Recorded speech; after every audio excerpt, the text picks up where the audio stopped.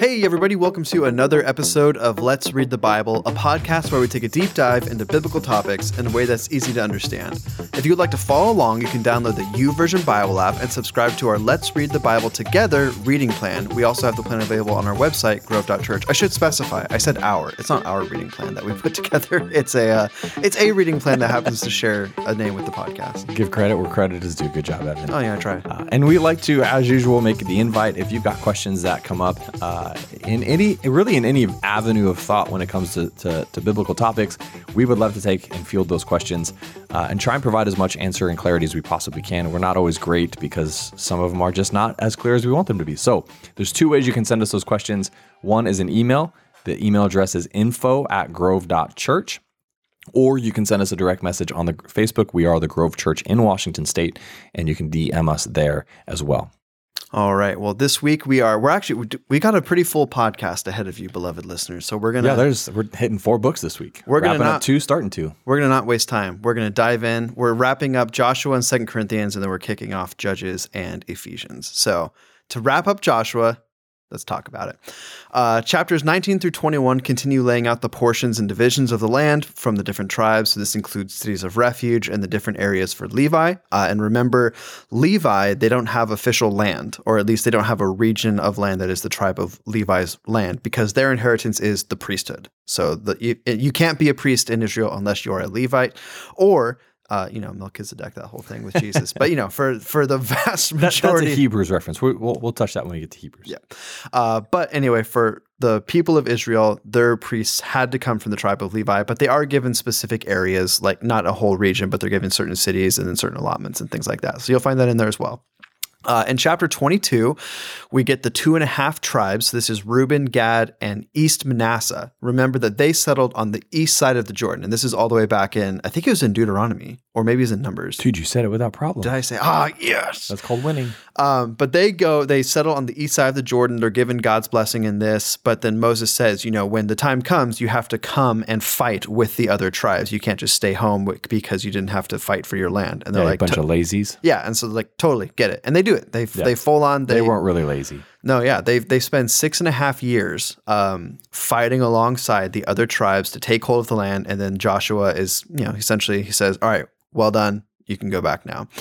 He blesses them. He says that they had fulfilled the oaths that they had sworn to Moses and to the people of Israel.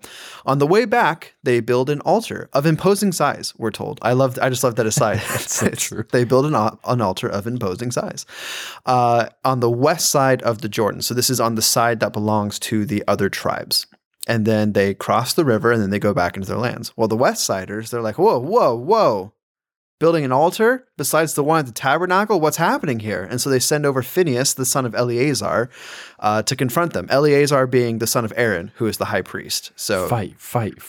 Exactly. They're like, listen here, East Manasseh, Reuben, and Gad, what do you think you're doing? And so here's what happens. It says, then the people of Reuben, the people of Gad, and the half tribe of Manasseh said in answer to the heads of the families of Israel. So this is after they've been confronted. The mighty one, God, the Lord. The mighty one, God, the Lord. So, they're saying it twice just for emphasis there. He knows, and let Israel itself know. If it was in rebellion or in breach of faith against the Lord, do not spare us today. For building an altar to turn away from following the Lord. Or if we did so to offer burnt offerings or grain offerings or peace offerings on it, may the Lord himself take vengeance. No, but we did it from fear that in the time to come, your children might say to our children, what do you have to do with the Lord, the God of Israel? For the Lord has made the Jordan a boundary between you and us. You people of Reuben and people of Gad, you have no portion in the Lord. So your children might make our children cease to worship the Lord. Therefore we said, let us now build an altar, not for the burnt offering, nor for sacrifice, but to be a witness between us and you and between our generations after us, that we do perform the service of the Lord in his presence with our burnt offerings and sacrifices and peace offerings. So your children will not say to our children in time to come, you have no portion in the Lord. And we thought, if this should be said to us or to our descendants in time to come, we should say, behold, the copy of the altar of the Lord, which our fathers made, not for burnt offerings nor for sacrifice, but to be a witness between us and you. Far be it from us that we should rebel against the Lord and turn away this day from following the Lord and build an altar for burnt offering, grain offering, or sacrifice other than the altar of the Lord our God that stands before us in his tabernacle. When Phinehas the priest and the chiefs of the congregation and the heads of the families of Israel who were with him heard the words that the people of Reuben and the people of Gad and the people of Manasseh spoke, it was good in their eyes.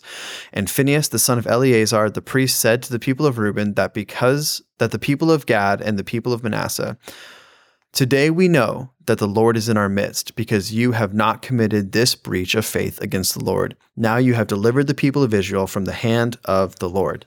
All right, so that was a lot. Essentially what happens there is they build this altar, and it's really interesting because it does kind of foreshadow what will happen with the tribes of Israel. Reuben, Gad, and East Manasseh are concerned that as time goes on, just because of the boundary of the river, their descendants will drift away from the descendants of Israel proper. And then eventually they won't be allowed to come into Jerusalem and worship anymore. And so they build a replica of the altar in the tabernacle, essentially to be able to point to and say, no, look, this is the altar, the replica of the altar built by our fathers. We're the same as you. Mm-hmm. And we see it, especially after the split of Judah and Israel, that you have the Israelites who are no longer worshiping in Jerusalem anymore. Now they're worshiping in Samaria, or the northern tribes of Israel, I should say. And then even later, their descendants who are intermarried with other nations are the Samaritans, and the Samaritans and the Jews hate each other in the time of Jesus. So it is kind of a sad foreshadowing of what's to come. Not necessarily with these specific people groups, but we get to see the seeds planted is the wrong word, but we get to kind of, like I said, a little bit of a foreshadowing of what would eventually happen. In chapters 23 through 24, we get Joshua's final words to the people of Israel. So this is similar to Moses at the end of Deuteronomy. In 23, many years have passed since the whole altar kerfuffle, we'll say. So I think in the ESV Study Bible, it estimates about 25 years passed between that and then this moment. Joshua knows he's getting to the end of his life, which is interesting because he was told years before that you were old and advanced in age. So now he's really getting up there. He summons the leaders of Israel to remind them to pass along what they have seen and to raise up the next generation. So like so much of Numbers and Deuteronomy, Joshua has the same themes of don't repeat the faithlessness of that old generation, which, I mean, it just looms large in all the history of Israel, that this generation that cried out for God's deliverance from Egypt is delivered by God and then loses faith so quickly. And we see it repeated, and we'll talk about that a little bit later on in this podcast. But we also see it constantly hearkened back to of just kind of an example of the faithlessness that can arise in the people who follow God. And then in chapter 24, Joshua leads a covenant renewal at Shechem, and all of Israel is reminded what Yahweh has done for his people. And this is also where we get some of the most famous lines in the book of Joshua, and it is in 24:14 through 15. It says, "Now therefore fear the Lord and serve him in sincerity and in faithfulness. Put away the gods that your fathers served beyond the river and in Egypt, and serve the Lord. And if it is evil in your eyes to serve the Lord, choose this day whom you will serve, whether the gods your fathers served in the region beyond the river, or the gods of the Amorites in whose land you dwell. But as for me and my house, we will serve the Lord." So, I feel like a good 10% of Christian households have that on a wall somewhere. It's a very very, very, very cool verse though. I love that. But I do have "Be strong and courageous" on my son's wall. There you go. That's a good. It's a good reminder for young Gideon, who was not necessarily known for that. That's the judge Gideon, not the child Gideon. I'm not sure how courageous he is, but I don't know. Does he jump off things? Oh, dude, he's reckless. Oh, okay. Gideon means destroyer. I was telling my son this the other night. Gideon means destroyer of high places. That's what his name means. So classic. He loved it. He was like, yes. I love destroying high places. Off topic. Anyway, and also chapter 24 is just a really good recap of everything God's, and we get a few of those all throughout the different books. So, but it's a good thing to read through. And then finally, after all of this, the book of Joshua concludes. So we're going to read the final few verses here. This is at the end of Joshua in chapter 24. It says, "After these things, Joshua, the son of Nun, the servant of the Lord, died, being 110 years old. And they buried him in his own inheritance at Timnath-Serah, which is in the hill country of Ephraim, north of the mountain of Gaash. Israel served the Lord all the days of Joshua and all the days of the elders who outlived Joshua and had known all the work that the Lord did for Israel. As for the bones of Joseph, which the people of Israel brought up from Egypt, they buried them at Shechem, in the place of the land that Jacob bought from the sons of Hamor, the father of Shechem, for 100 pieces of money. It became an inheritance of the descendants of Joseph. And Eleazar, the son of Aaron, died, and they buried him at Gibeah, the town of Phinehas, his son, which has been given to him in the hill country of Ephraim." So there you go. So we kind of see, in the same way that Joshua was the successor of Moses and he passes away, so does Eleazar, who is the successor of Aaron. He passes away as well. This kind of, it's weird because like I've been watching like a lot of World War II stuff recently. And so I think there is kind of like almost some parallel because we call them the greatest generation. And when you read about like some of the things they did, it's incredible. Like, and then so, but we're at the point where I remember when I was a kid that World War II veterans were very old men. And now they're almost all gone.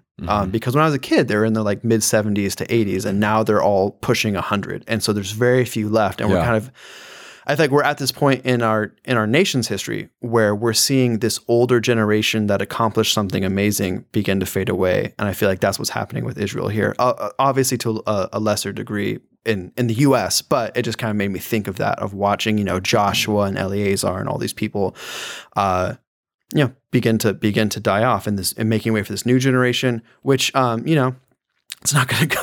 It's not going to go as well, but we'll get to that here in a little bit, listeners. As for now, we're going to jump into 2 Corinthians. But before we do, we would always like to remind you to leave us a 5-star review, just like, and I'm going to be honest here, the person who left this review, I just thought it was a random assortment of letters and numbers. I had no intention. Aaron, I'm going to take a stab at it. See what I did there? Read away. So I think the username, and you can correct me if I'm wrong, I think it's Shadeslayer, but it's SH4D3S143R. So I'm going to say it's Shadeslayer. But anyways, he left us a review this last week, and so I just want to give him a quick shout out and just read the review because it's always encouraging to me, and I hope it encourages you as well. But he says this, that I stumbled upon this podcast while I was cutting hay last year, got hooked. Nice pun. I love it. And would listen to 8+ episodes a day. The guys do a great job of explaining biblical concepts and events while always going back to the Bible for answers. They always put God first and make sure you know it's all about God.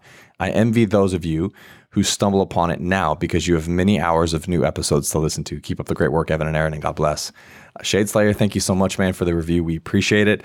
And maybe you're listening today and you've had a similar fun moment with us, just as you hear Evan and I banter back and forth and kind of share our heartbeat and passion about God's word. We would love for you to take a moment and leave us a review, hit the 5-star rating and then leave a written review, and just continues to help get the algorithm and grow the community of us reading the Bible together. So thank you so much, Shadeslayer. I hope that's the right intent of your username.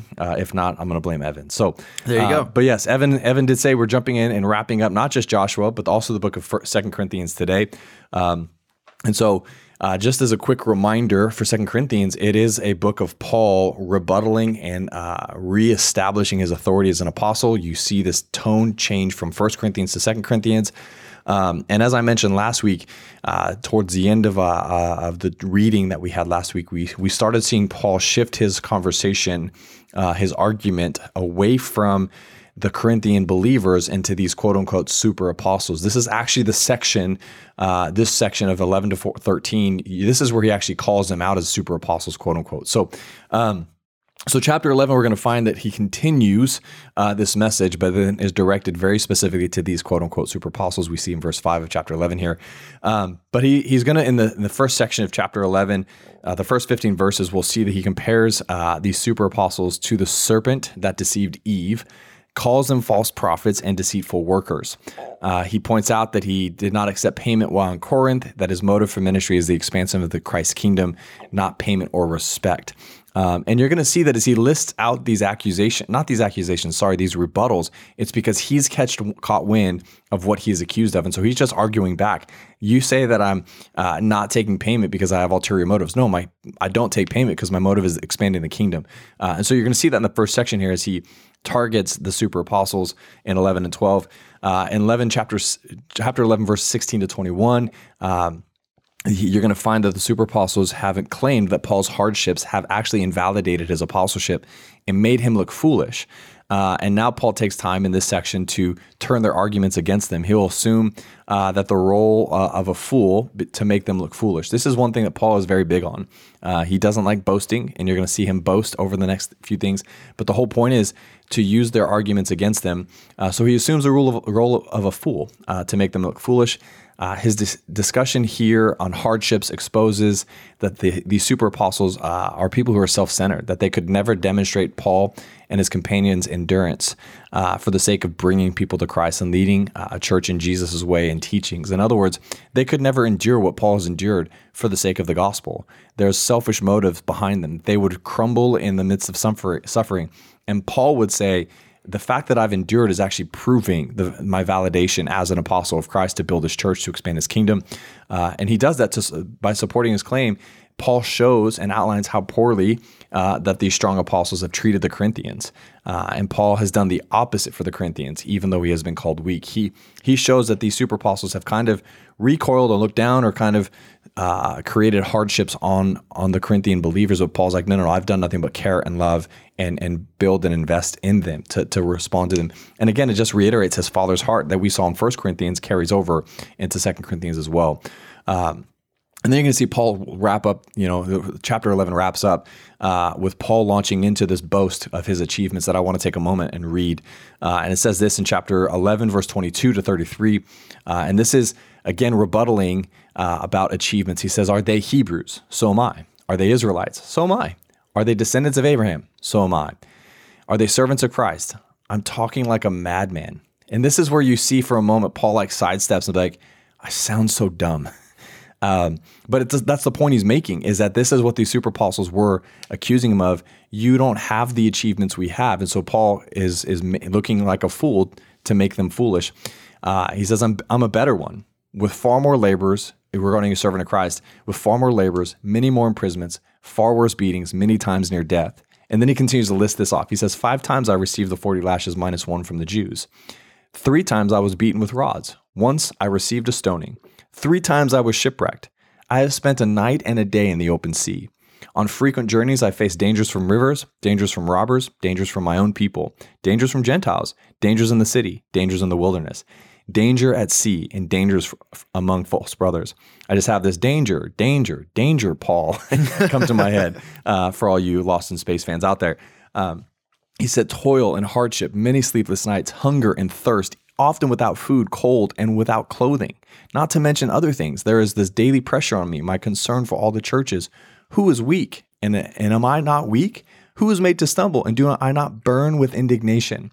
If boasting is necessary, I will boast about my weaknesses. And this is important because this is a verse many of us know, right? I'm going to boast of my weaknesses. Paul talks about boasting his weaknesses. But what he is literally saying is everything he just listed, things that would validate him as an apostle with authority from a worldly standard, he's calling them weaknesses. He says, the God and Father of Lord Jesus, who's blessed forever, knows I'm not lying. And he says, under Damascus, a ruler under King Aretas, guarded the city of Damascus in order to arrest me. So I was let down in a basket through a window in the wall and escaped from his hands. He's talking about God's provision and God's leading and guiding and all of these things. But I love the fact that he begins to list off his resume. And he says, if I'm going to launch into the boasting my achievements, but I place no high value on. He uses them to prove his point that even by the super apostles' own standards, he is greater than they. And yet he suffers for the sake of Christ and the church, not for selfish motives.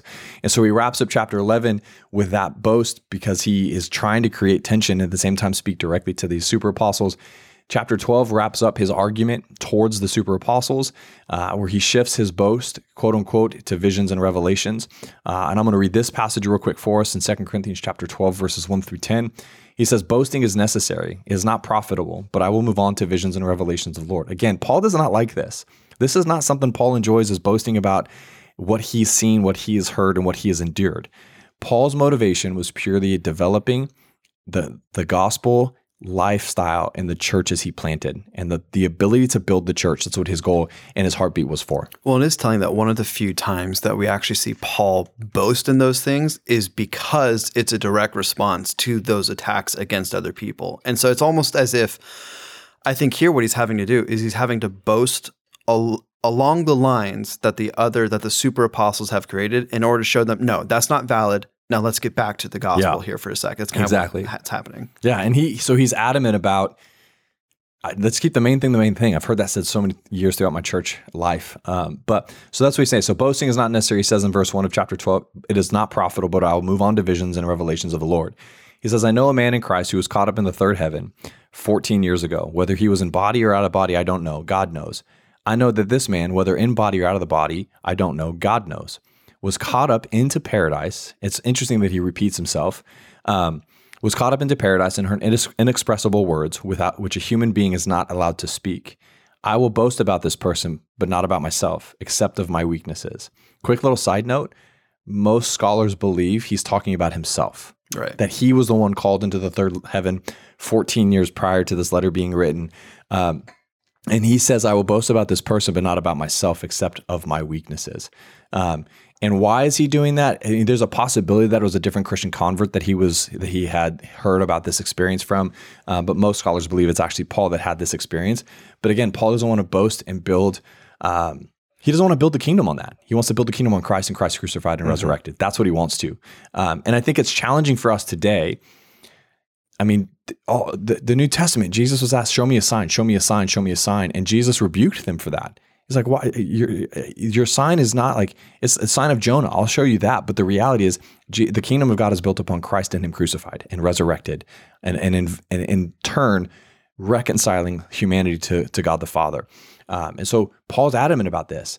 He continues in verse 6 and says, for if I want to boast, I wouldn't be a fool because I would be telling the truth, but I will spare you so that no one can credit me with something beyond what he sees in me or hears from me, especially because of the extraordinary revelations. Therefore, so that I would not exalt myself, a thorn in my flesh was given to me, a messenger of Satan to torment me so that I would not exalt myself.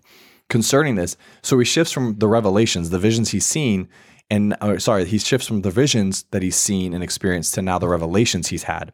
And so he has this thorn in his flesh where he pleads with the Lord 3 times that it would leave me. But he said to me, referring to God saying to Paul, my grace, actually it's Christ because it's in red letters, my grace is sufficient for you, for my power is perfected in weakness. Again, another verse a lot of us know if we've been raised in church. It's a lot of, it's a rallying cry verse. It's an inspirational verse, and there's power behind it. But Paul is literally being told, hey, this thorn is not going to leave you. Think about the moments you've walked with a rock in your shoe and it's uncomfortable and you try and get it out. Imagine the shoe never being allowed to come off. And you have to walk with that rock in your shoe for the rest of your life. Paul's experiencing something like this. It's a very bad analogy, but it hits kind of where it needs to hit for us. Well, right. We're never told what this thorn in the side is. No, there's a lot of speculation, but and I think you know me, I'm a big believer in like the parts of the Bible that aren't very clear. I can get kind of frustrated. I'm like, why won't you just tell us? Yeah, right. This one, I actually think it works really well to keep it vague because I think, all we know is that it's some kind of a weakness for Paul. And when he's asked for it to be removed, God says, no, like my grace is sufficient for you. And I am more glorified through your work because of this shortcoming. And so not having it be named, I think that lets all of us put that on ourselves as well. Yeah. That there are things that we walk through, whether it's, physical, emotional, spiritual, all these different things. But it allows us to reframe how we see those things as a way of glorifying God, that even in spite of my weaknesses, God is able to do things through me. And that's what Paul's seeing there as well. Yeah. And I think what it does is it helps take the focus off of me and places it back on the fact that I'm able to do what I can do by the grace of God, that I can endure as I'm enduring by the grace of God.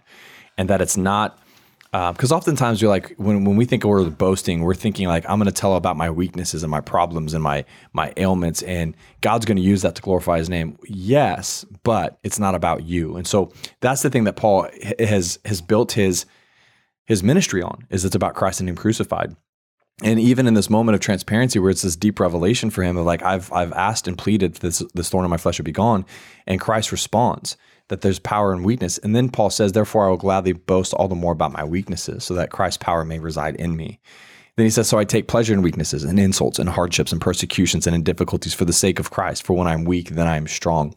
And I love the picture because as he's trying to create and establish and reestablish his authority as not just the apostle that has been called by God, been empowered by the Holy Spirit to build the church, he's also speaking very clearly to these super apostles, say, listen, because his heart, remember, his heart is a father's heart. His heart is to see even these super apostles turn back in repentance and fall into alignment with the gospel.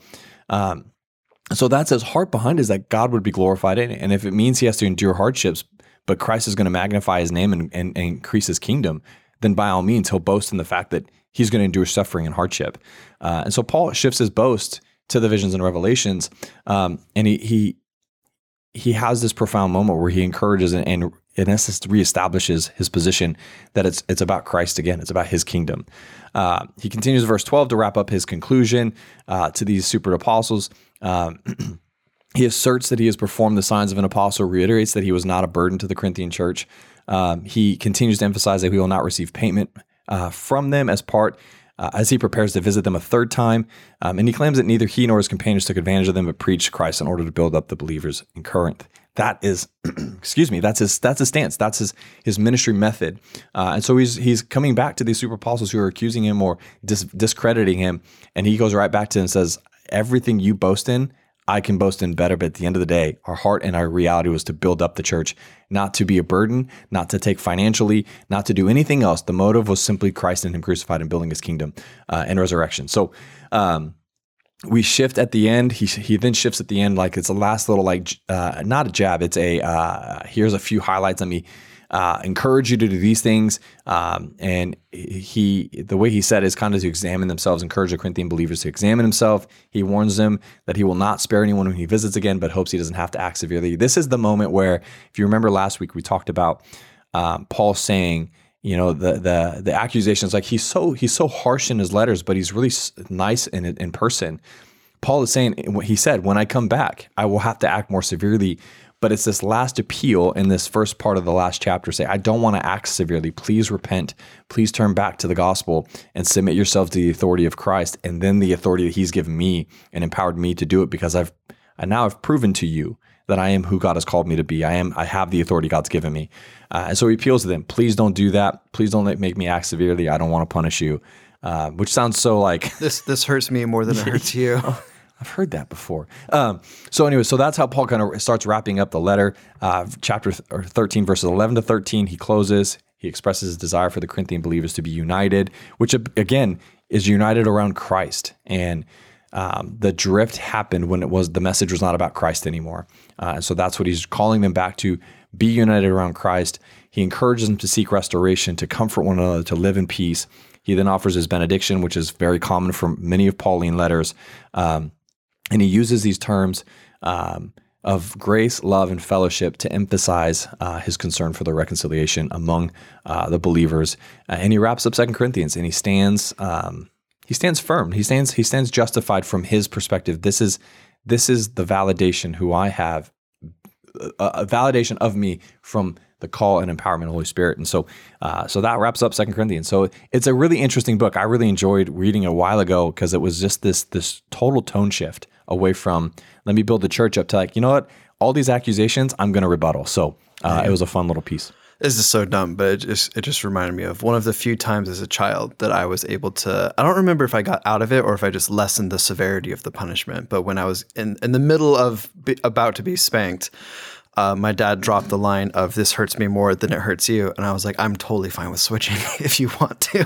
And then he just started laughing. And then I can't remember if I just got like one swat and then got sent, or if it was just over at that point. But there you go, kids, give it a shot one time. See how it goes. Oh my gosh. Just kidding. Listen, my brother was that way. And then he had to wait until my dad came home, and my dad didn't laugh at stuff like that. So Well, it was more severe. speaking of severe punishments, let's talk about Judges. Yeah, so that's a good segue. The book of Judges covers the period in Israel's history where there was no central government over the nation. And so I wrote down, essentially, if you've seen Parks and Rec, it's Ron Swanson's dream is what they're living in right now. All of the tribes are kind of ruling themselves, and then they're brought together under some central leadership when the time is necessary. But then other than that, they're kind of just doing their own thing. It's really interesting.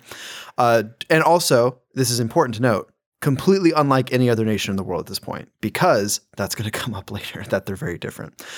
During this period, each tribe essentially ruled over their own local region, following the law of Moses, and then when an emergency rose up, Yahweh would choose a judge to take care of it. The book seems to have been written around the reign of King David as a way to justify the monarchy in a way. That's speculation, obviously. It's not like outright said it, but the way it's so... Let's let you in, listeners. Here's a little bit of the interesting interplay between some of the books of the Bible. When we read Samuel, the idea that Israel would reject Yahweh's rule as far as the period of the judges goes in favor of a king is very much a fall. It's very much a wrong thing they do.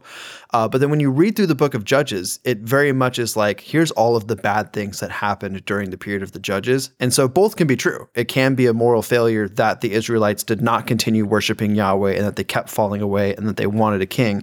But then it can also be true that the period of the judges, the Israelites weren't exactly, they weren't exactly keeping the 10 Commandments, as we would say, especially the first one. The first couple, they were really shady on that one. And so that's kind of why a lot of scholars think that Judges may have been written around the time of King David to remind the people of the history of what was happening. And the same with Ruth. We'll get into Ruth. I think we get into Ruth 2 weeks from now. Next week, maybe? I don't remember. I didn't look ahead. So yeah, sorry, listeners. We're getting to Ruth soon. It'll be after Judges. All right, so chapter 1 of Judges deals with some of the conquests of Canaan that take place after the death of Joshua. So this is that next generation now is beginning to rise up. The tribes operate on their own. And you'll see this because before it was the armies of Israel were going through and conquering, and now you see kind of individual tribes doing their thing. So Judah and Simeon make an alliance to help each other conquer their territories, and Judah and Simeon's territories are very much intermixed. If you look at one of those fancy maps, you'll see that. In this war, Judah and Simeon captured Jerusalem, which is now part of Judah's territory. Hey. That's going to come up later, kind of an important place. We also check in with Caleb, who is leading Judah during this time. So, hey, Joshua, Eleazar, they're gone. Caleb, still kicking, at least for a little while. So he's a cool guy. And he offers the hand of his daughter to whoever takes Kiriath Sefer, which is just apparently a real thorn in the side. And so there's a guy named Othniel who's like, yeah, I can take it. So he takes an army, he takes it, and he marries Achash, or Acha. I don't know how to say her name, if we're being honest. Acha? Is that how you say it? Wow, that's a good one. Name your daughters, Acha. But we'll talk about him later. More on Othniel in a little bit. Benjamin fails to drive out the Jebusites from their territory. The house of Benny. I know, seriously. The house of Joseph, which would be Ephraim and Manasseh, they take Bethel. So hey. Good work. But then they fail to complete the rest of their conquests. So Lazies. Yeah, it's not looking good. And then Zebulun, Asher, Naphtali, and Dan also failed to take hold of all their land. So come on, man. We were starting so good. Judah and Simeon were crushing. Ephraim and Manasseh took Bethel, but then it kind of just, quick. Wah, wah. Yeah, the roller coaster took a dive. So in light of these failures... It didn't come back up. It didn't. Yeah, that's true. In light of these failures, in chapter 2, an angel speaking for Yahweh condemns Israel for not driving out these nations. And then this scene is presented with a flashback to Joshua and a sad statement on the state of the new generation that has followed. So sometimes this can be a little bit confusing in Judges because we just read that Joshua died. And the opening line of Judges, it's about how Joshua had just died. And then all of a sudden in chapter 2, it says, and then Joshua brought the people of Israel together. So that is not, the ghost of Joshua. That is not the ghost of Joshua. It is essentially, it's a copy of that with this failure of the generations to kind of show, hey, this is what Joshua said, and this is what we're doing right now. Not very cool. So, and that we get that in Judges chapter 2, verses 8 through 15. It says, "And Joshua, the son of Nun, the servant of the Lord, died at the age of 110 years old, and they buried him within the boundaries of his inheritance at Timnath-Heres in the hill country of Ephraim in the north of the mountains of Gaash. And all the generations were gathered to their fathers, and there arose another generation after them who did not know the Lord or the work that he had done for Israel." Oof. That's a harsh line. Yep, it is. We had our church just went to a men's conference, and I thought it was interesting because one of the speakers, this was one of the main lines, he was talking about the next generation and how this Judges 2:10 is just a real bummer of a verse. And so when I read it, immediately I was like, yeah, you're right. This is a huge bummer. It said, "And the people of Israel did what was evil in the sight of the Lord and served the Baals." And the Baals are essentially, for whatever reason, here's the deal. There's a lot of false gods. They're kind of everywhere. For whatever reason, the people of Israel had a massive crush on Baal. He's like the one that they keep going back to. He had like six-pack abs and was muscular. Yeah. No, I'm just kidding. You know, what are you going to do? He's, I don't know who the guy is today. Dwayne "The Rock" Johnson? He had nothing on Dwayne. There you go. And I don't know. They abandoned the Lord. Two dudes talking about Dwayne "The Rock." They abandoned the Lord their God, the God of their fathers, who had brought them out of the land of Egypt. And they went after other gods from among the gods of the people who were around them, and they bowed down to them, and they provoked the Lord to anger. They abandoned the Lord, and they served the Baals and the Ashtaroth, which the Asherah poles, you'll see those come up. Those are a way of worshiping that goddess. I don't remember what she's goddess of, but it's a whole thing. And then she's the goddess of nothing. That's true. Yeah. Eventually we'll meet Molech, but that's not this. Yeah. Molech. So the anger of the Lord was kindled against Israel, and he gave them over to plunderers who plundered them. That's what plunderers do. They plunder. And he sold them into the hand of their surrounding enemies so that they could no longer withstand their enemies. Whenever they marched out, the hand of the Lord was against them for harm, as the Lord had warned, and the Lord had sworn to them, and they were in terrible distress. So remember, yay! When Yahweh is with Israel, there's basically nothing that cannot be accomplished. Yeah. Like Jericho, big walls, you can race a chariot across those puppies, no big deal. It's coming tumbling down. But as soon as God removes his hand, you get AI, right? Yeah. And this is actually saying that God is working actively against the Israelites. So it's almost the opposite of where when God is with them, there's nothing they can't accomplish. When God is against them, they can't do anything. That's true. And so that's where we're at. Heartbreaking. Yep. And that's where we get into the period of the judges proper. And what I mean by that is this is when we actually start to meet some of those judges, the people that Yahweh raises up. He allows great hardship to fall on his people. However, we hear time and time again that the Lord is slow to anger. And so when they repent, when they come back, when they cry out for deliverance, he is faithful and he provides a way out. So first up, we get Othniel. Hey, I know that name. He married Caleb's daughter. So this is in Judges chapter 3. It says, "And the people of Israel did what was evil in the sight of the Lord. They forgot the Lord their God, and they served the Baals and the Asheroth. Therefore, the anger of the Lord was kindled against Israel, and he sold them into the hand of the Cushan." I should have looked that one up. "The king of Mesopotamia, and the people of Israel served Cushan for 8 years. But when the people of Israel cried out to the Lord raised up a deliverer for the people of Israel who saved them, Othniel, the son of Kenaz, Caleb's younger brother." So we'll ignore the family ties there. That's a little bit awkward, but hey, it's just the way things happen. Different times. "The Spirit of the Lord was upon him, and he judged Israel, and he went out to war. And the Lord gave Cushan," I'm going to say it, Rishathaim, Cushan Rishathaim, king of Mesopotamia, into his hand, and the hand prevailed over Rishathaim. It could be Cushan. Are you saying that with like confidence, or is that just what you're saying there? I'm just saying it with confidence. You know that one? Oh my gosh! You just let me look the fool there. That was fun. I get it. I for all of my love of studying scripture, Deuteronomy. I really never look up. I really never look up how to pronounce things, and it's one of my great shortcomings as a teacher. And so the land had rest for 40 years. Then Othniel, the son of Kenaz, died. So there you go. So he delivers them. We don't get a ton of No, we don't. Yeah, it's cool. I mean, some of these judges we get a lot, and it's a really rad story. Some judges we don't get much. Well, we're gonna talk about one of the ones that we get nothing on. That sounds awesome. But he's here in a little bit. But yeah, after Othniel, the people of Israel, it says they have rest for 40 years, which essentially means that hey, for 40 years they're they're coming back, and we get this ebb and flow of the generations where when God delivers, they do. at least for a little bit, return back to worshiping only Yahweh. Next up, we get Ehud, or Ehud.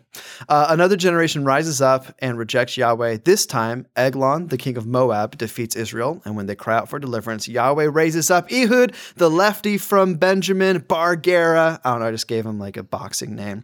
Because it says that Ehud, son of Gera, a left-handed man. So, that was a really rare thing.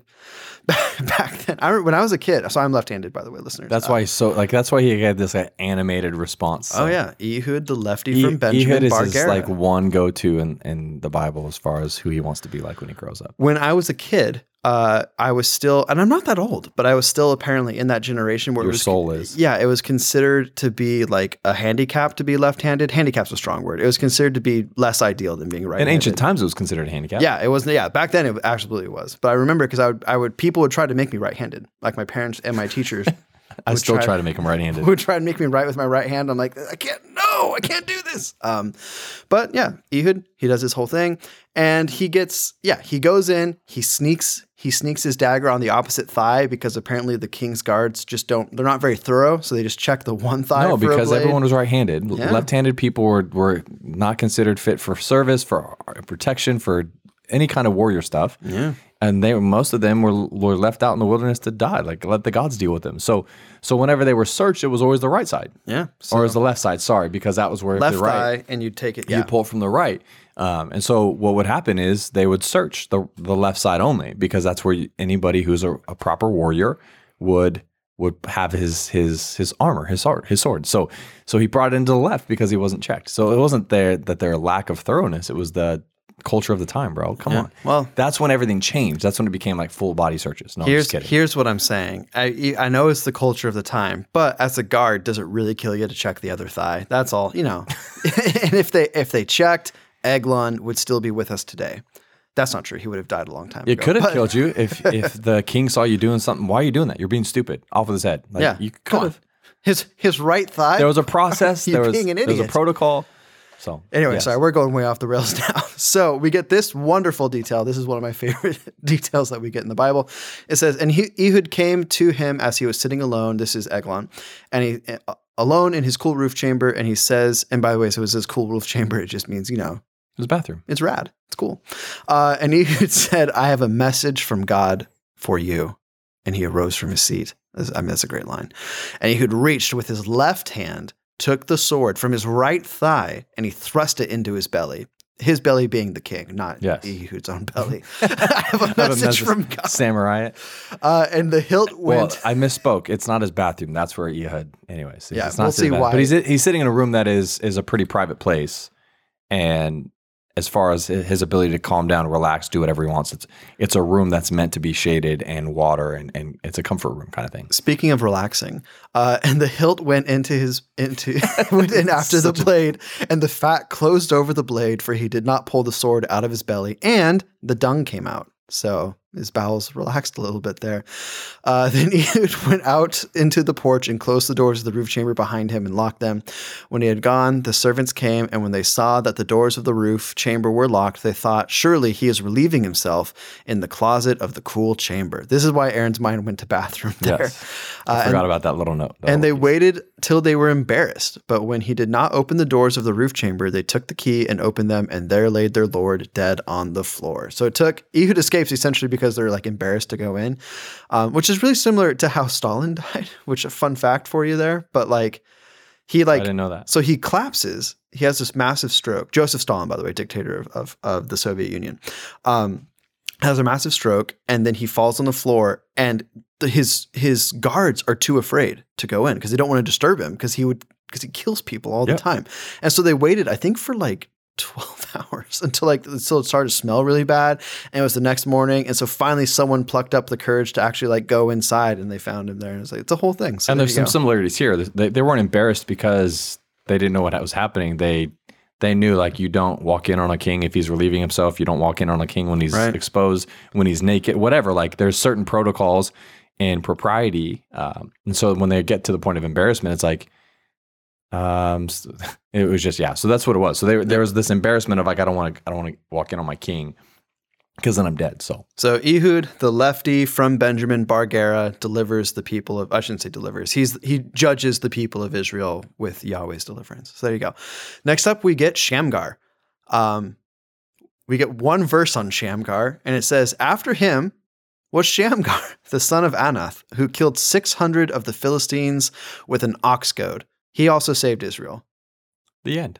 Dude, come on. That's called the golf clap. Oh my gosh, that sounds awesome. We don't get any details on that, but I mean, so for a little bit of clarity, an ox goad, because I wanted to look it up to see what type of weapon are we talking about here. Essentially, it looks like a kind of a mini spear with a curved blade coming along the side of it as well. So kind of like I don't even know how to describe it, like a weird L at the very top. So it's a curved blade that's going horizontal and then a spear type thing. And you'd use it to poke along oxen while they're plowing fields and stuff like that. So yeah, I mean, Shamgar, he takes one of those and just goes ham. I do also want to say, like, this is very clearly supposed to be a miracle.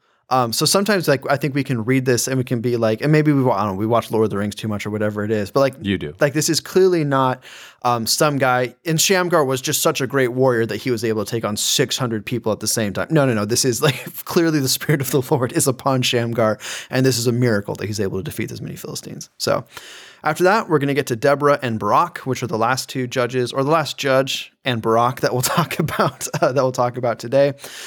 Israel manages to make it 80 years after Ehud and Shamgar. So, hey. Listen, after that story, you better make it 80 years. That's true. So after Shamgar, yeah, you better make it 80 years. That's a full on like life to death of an Israelite back then. They made it worshiping the Lord. So, hey, kudos to that generation or two. Well done. But all good things must come to an end. And so I wrote in the notes, Israel manages to make it 80 years after Ehud before deciding to throw away their relationship with the creator of the universe again. This time it is Jabin, the king of Canaan, and he jumps on in. Deborah was acting as judge at this time. So, hey, some sweet lady power going on here, as she was also a prophetess. So, way to go, Deborah. She summons Barak, and she reminds him that Yahweh has instructed him to go to war with Jabin's armies, but he was too much of a scaredy cat to go on his own. So Barak is like, listen, I know that God has called me to do this, but I'm not going without you. And Deborah's like, okay, I mean, I'll go with you, but you're now God's going to hand the victory over to a woman. Yeah, it's like, you're not going to exactly get all the glory here. And sucks to suck. Yeah, it sucks to suck, Barak. The armies are routed, and by the armies I mean the armies of Jabin, which were led by Sisera. And that general, Sisera, flees. He finds refuge in the tent of Heber the Kenite, whose wife Jael promptly... Heber the Kenite. Heber? Yeah, that's fair. Whose wife Jael promptly does this. And Jael came out to meet Sisera and said to him, "Turn aside, my lord. Turn aside to me. Do not be afraid." So he turned aside to her into the tent, and she covered him with a rug. That's, to hide him. Like, wow. Come here, let me hide you. And Sisera's like, "Dude, this is awesome. Thank you so much. I really needed this." And he said to her, "Please give me a little water to drink, for I am thirsty. So she opened a skin of milk, and she gave him milk. Which is better than water. Yeah, this is awesome, because there's some fat in there, and I can get, some calories as well.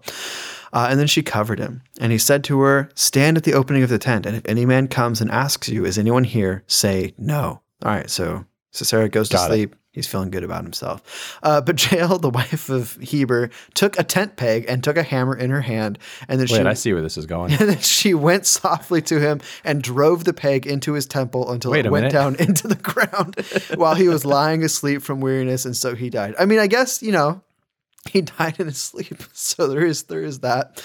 And behold, as Barak was pursuing Sisera, Jael went out to meet him and said to him, "Come, and I will show you the man who you were seeking." And so she went into her tent, and there laid Sisera dead with a tent peg in his temple. We know he's not going anywhere. Yeah, he's not moving. So on that day, God... I was referencing more the tent peg keeping him to the ground. So that's what I mean. But he's dead, so he doesn't move either. So it's a double fun. So on that day, God subdued Jabin, the king of Canaan, before the people of Israel. So there you go. And then in Judges chapter 5, we get the song of Deborah and Barak. It's some nice Hebrew poetry. You know me, I'm a sucker for. I was really hoping you put it in here and sing it for us. No, I'm a sucker for some good Hebrew poetry, mostly because you can't really sing it in English because a lot of that gets lost in translation. But it's all about the victory that Yahweh had just delivered. Also, needless to say, they're big fans of Jael, so she gets a whole section just to how she's awesome. Just about her. Yeah. Hey, way to go. So Jael is a great name if you have a kid you want to name them. Honestly, here's the deal. This story, a lot of girl power going on. Deborah kind of calling Barak and I'm like, hey, come on. Like, this is what God's called you to do. And then Jael, she's not waiting for Barak to get there. She's taking this into her own hands. She's got a tent peg lying around. So good for them. And then next week, we're going to be talking about, what happens after those judges. So It'll be a good time listening. Yeah, a little spoiler, it's going to be cyclical. So it'll be fun to hit it again. That's why they're called the cycles of the judges. Yeah, right. We're also hitting and opening we're actually cranking through the majority of the book. I would say 2/3 of the book of Ephesians this week. And so I want to kind of give us a quick overview. This is why Evan said at the top of the episode where it's a little bit longer podcast. We just want to cover all of it. So Ephesians is a letter written by Paul. And he's writing to the church of Ephesus. The thing I like about Ephesians, it's going to give us a cosmic view of God's plans for the world. And then in that, he's going to also explain the mystery of the gospel. Paul is the author. We see actually Acts 19 documents the story of Paul's journey to Ephesus, the region of Ephesus. And it's really meant to be a circular letter. What I mean by that is it's not a letter that's written to a specific church like Corinthians. Corinthians was written to a specific church in Corinth. Ephesians is written more of a regional letter that's supposed to cycle through churches. And so it doesn't have a specific church. And really the audience seems to be written mainly to a non-Jewish Christian audience. And interesting, it has a lot of similarities to almost like a sermon that's being written and spoke as you see this message format. And what I mean by that is you can see it broken down in two very broad sections where you see chapters 1 through 3, first half of the book, really talks and sets this theological stage. It kind of opens up with the theological section, and then the second section in chapters 4 through 6 that we'll just start this week because we're going to go through chapter 4 before we hit 5 and 6. He builds upon that. So in essence, here's the truth. If I'm going to break it down as a pastor would, right? Here's the truth that I'm presenting, and here's how to live in light of that truth. And so that's kind of what you see with Ephesians, is you see this setup. And so jumping into this first section of the book, this theological setup, the story of the gospel, if you will. A quick side note: I know this is a great resource for many of you if you're looking for another great resource as far as kind of really having a very quick overview of a book is the Bible Project. They actually have even an app that literally can work through a very brief, here's a quick 9-minute introduction to the book of Ephesians. I kind of reference that a little bit just to kind of shape my mind because total transparency, I left my study Bible at the office when I wrote my notes this morning. So I had to use other resources like Logos Bible Software. Thank you to Logos up in Bellingham, by the way. That's where they started. So all of that to say, so this the whole idea of the first section there. Side note, Bible Project is a great resource if you want to use it. Theological setup, story of the gospel, chapter 1, we see Paul praises God for his blessings. He always starts off the letters with an introduction. Hi, we greet you. But then he shifts into this praise in verse 13 to 14 of chapter 1. We're going to see that I love, and there's part of me that really, I think we could do a lot of really deep dive learning into some of the prayers of Pauline prayers. The way he writes prayers is so deep and profound that I think is really, really good. And it's also shaped the way I even pray today. And so we see one of the first prayers in Ephesians is in chapter 1, verse 15 to 23. I'm not going to read that because I want you to be able to read it. But the prayer in essence is that his readers would know the hope and glory and power of God. So it's one of the prayers that he says, hey, and he says, as I think about you, I often pray for you, and I pray that this. And so he kind of goes into a prayer. We see then in chapter 2, he's building this case about the emphasize that we've been made alive in Christ. This is one of my favorite passages in Scripture.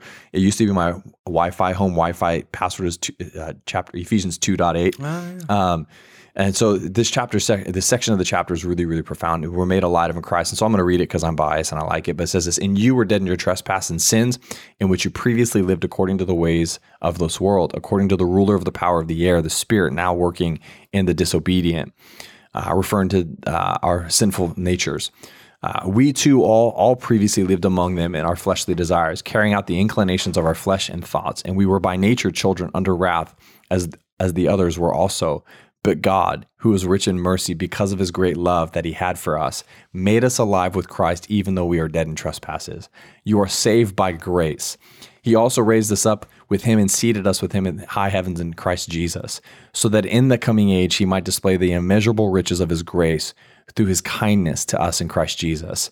For you have been saved by grace through faith, and this is not from yourselves, it is God's gift, not from the works, so that no one can boast. For we are his workmanship, created in Christ Jesus for good works, which God prepared ahead of time and for us to do. And I just think it's such a beautifully powerful picture of the old, like what Paul would say in 1 Corinthians actually is the new becoming, or the old becoming new. Sorry, but it's this picture of, apart from Christ, we're dead in our trespasses. We're dead in our sin. We're dead in our nature, and there's no hope and no life. And because of Jesus, there's now this life, there's this vibrancy that we can now live in light of. And it's not just for like selfish motives, so I get to enjoy life, but we see things differently. And I liken it sometimes to The Wizard of Oz when Dorothy, when the movie shifts from black and white to color. That transition is so vibrant, is so distractingly bold. I almost, there's this tension in this thing in me where I sense that should be similar to our lives as well. And when we have conversion in faith in Christ, there is this life. We're being made alive in Christ. And so I love that passage of scripture. I love Paul's take on it as well. He continues in chapter 2 where he hits this Jews and non-Jews are united into a new humanity.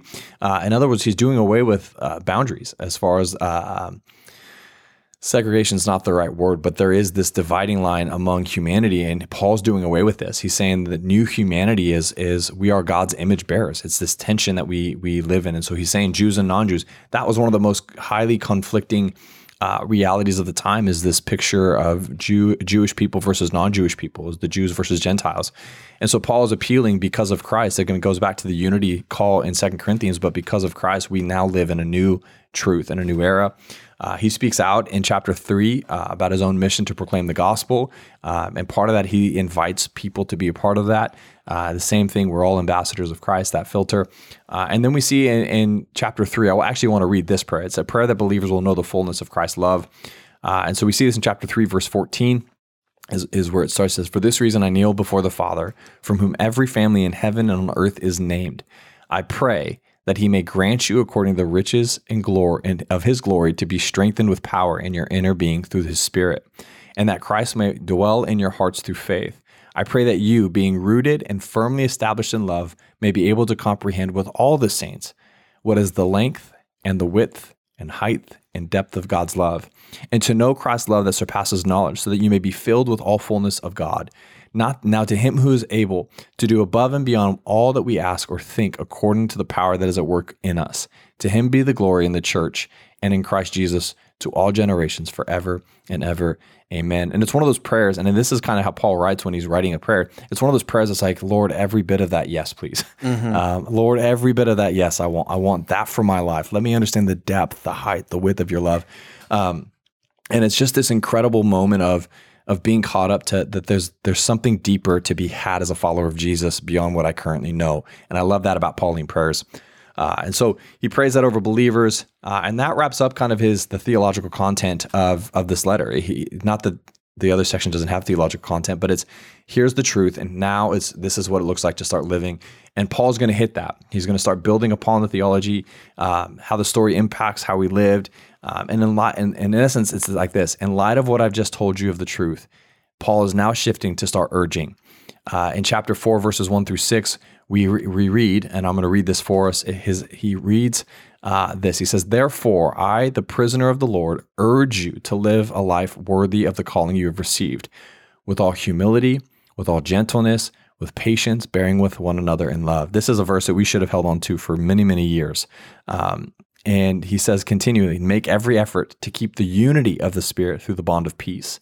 There is one body and one Spirit, just as you were called to one hope at your calling, one Lord, one faith, one baptism, one God and Father of all, who is above all and through all and in all." We find our unity as Christians in Christ alone.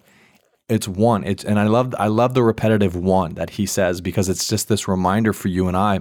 Paul's urging us as followers of Christ, in light of the truth of the gospel, to seek and fight for unity among believers, to not let things divide, to not let things conquer, to not let things become big issues and problematic things that create division among us. We have to fight and seek for unity.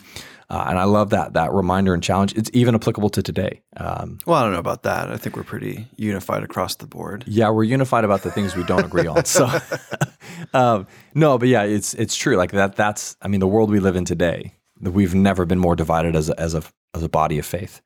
And it's an unfortunate heartbreak for me. I mean, there's been eras I know, but as I think about I'm only 38 years old, so I'm really young still.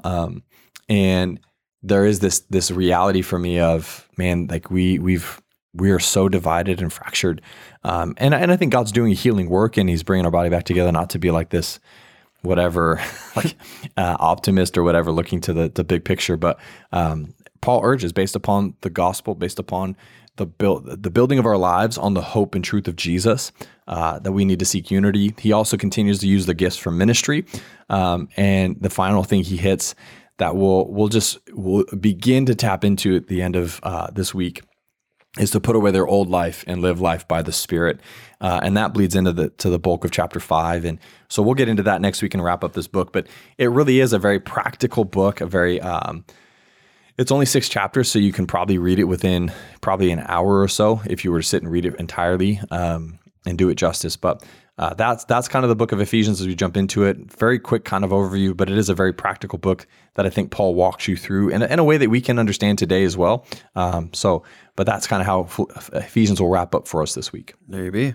Well, normally on a longer podcast, we would kind of cut it there, but we had a lot of good questions come in, so we want to this one was fun. I know you and I were talking a little bit about it, So we want to do this question, just try and get through a few of them. And yeah, I actually had a lot of fun on this one. So this came in, and she says, I had a question about Elkanah and the actual offering portions he gave to his second wife, Hannah.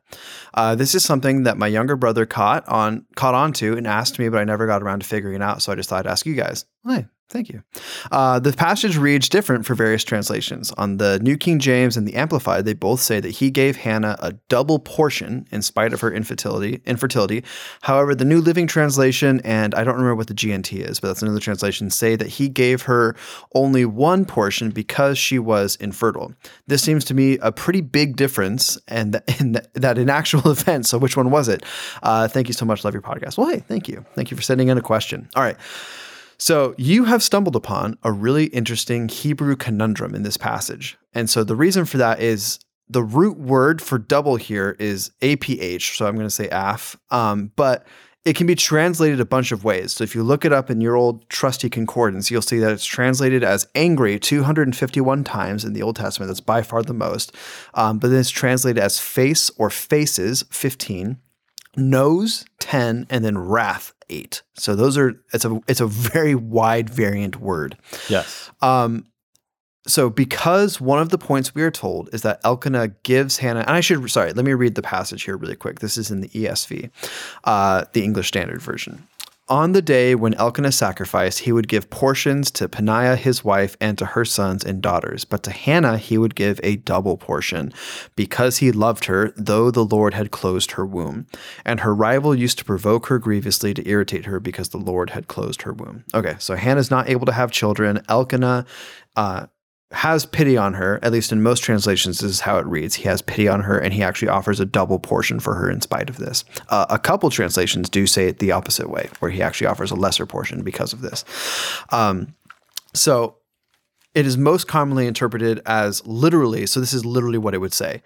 One portion for 2 faces is what it says. And so when you bring that into modern English, the most common way to bring that into modern English is to say a double portion. So it's one portion that is enough for 2 faces.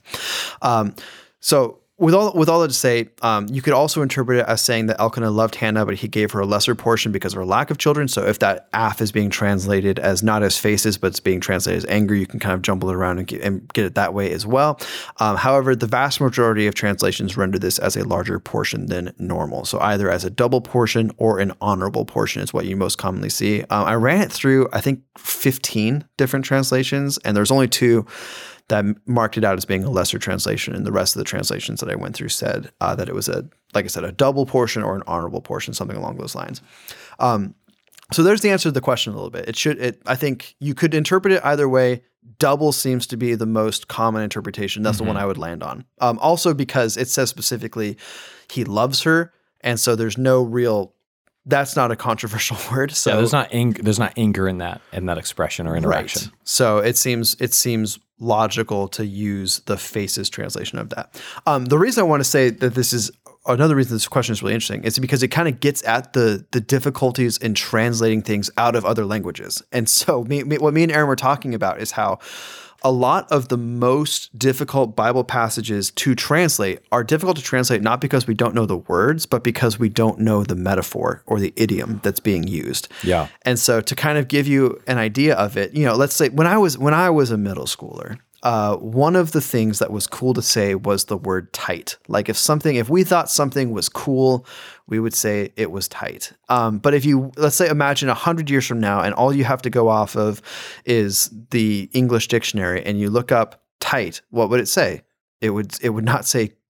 Cool is even a metaphor in and of itself. But it would just say it's something that's being stretched to the point where it's not very giving. And so when young people are saying that's tight, what would you interpret that as? You would interpret it as saying, oh, stubborn. They're saying that someone is stubborn, not saying that they're not movable. They're not flexible. They're not, They're rigid. Yeah. It's the same thing with cool, which is a much more universally used word now. But if you're just going off of the basic translation of it, it is a metaphor. It's saying that someone is, I don't even know how to describe what cool means without using the word cool. That's what's kind of crazy to me. But they're popular. Yeah, I guess. They're well known. There you go. If you looked up the word cool, what would it mean? It would be like lower temperatures. So if you fit, so if you went forward and translated it out, you would say, oh, this person is cold. And that's how you would bring it into. So it's an interesting point. I learned the other day that, long time no see is actually a direct Chinese to English, or I guess Mandarin to English translation of a saying. And so what it is it's actually taking those 4 words in Mandarin, and instead of transliterating it into English, which would be, I have not seen you for a long time, they just took the word straight up. So long time no see is actually what the words. And it just goes to show you how differently languages work. Yeah. Because to us, it's not nonsense because we understand basically what it's saying, but that's not the way Germanic languages are structured. And so when you go far away, especially like the East Asian languages, they're so differently structured that even when you translate something directly from Mandarin to English, you have to do other things. Yeah, it's the same thing. You have to assume the interpretation. You have to assume the implications of the words and the phrasing they use, and do it in a way that it's relatable to the current culture. Yeah. And that's a big thing. So with Hebrew, we have these 2 issues where A, the language is structured differently. But B, no one is alive today who was an ancient Hebrew. And so some of the metaphors and the things that would have been instantly recognizable to them, when you say a portion for 2 faces, anyone reading that back in that day would immediately know, oh, this is what kind of portion we're talking about. Yeah. For us today, we have to look at a lot of context clues to try and figure it out. And there are some writings that we get from, not around the time that this would be written, but we do get writings of about, I would say maybe 800 to 1,000 years later, during the time of Christ and after that, where you have rabbis who are going through and translating things. So we do get, it's not like we only have our modern Western civilization glasses on. We do get other glasses, but it just goes to show you with some parts of the Bible, it can be difficult to translate specifically because they're using metaphors and idioms that we're not familiar with. And even today, we're not going to be familiar with. Yeah. I mean, it's just the nature of, I would just even say as a kind of a sidebar, like, I think that speaks to the volume and the beauty of language in general, where it is developing, it's ongoing. It's never gonna arrive. Language is always changing, and words are always shifting meaning. And whether that's a good thing or a bad thing, it's neither here nor there, to be honest with you. But to understand what the words mean and the intent behind them is a very, very really diligent tool to understand, especially as we read the Bible. Yeah, and this is a great thing where I should also point out that this is not an issue with major doctrines of the church. Yeah, Like it's not like very true. It's not like it's a coin flip as to whether or not Jesus is God. He either rose again or no. Yeah. These are mostly minor things, but like our listener pointed out, it does change the story. Yes. And so it's kind of important. There's another one in Job where there's the famous passage where he says, "Though he slay me, yet will I serve him." But the other way you could translate it is, "Behold, he slays me, I have no hope," which is it gets at the same idea, which is from two different perspectives. Exactly. Yeah. It gets at the same idea that his only hope is in the Lord, but from one end, it's a despair side of that, and the other hand, it's a hopeful side of it. So you kind of get sections like that where, there you go. Well, and that's even real life. I mean, my hope doesn't change, but my circumstances dictate where my hope starts. So anyway, but seriously, thank you. Yeah, great thought. Great Thank question. you, listener. It was just really fun to dive into that specific question, but also just to kind of get to talk about, language and how it works and stuff like that. So that was fun. Anyway, this has been a longer one. Hopefully you enjoyed it. That does wrap it up for this week's episode of Let's Read the Bible. As a reminder, we are a podcast of the Grove Church, but we're not the only resource of the Grove Church.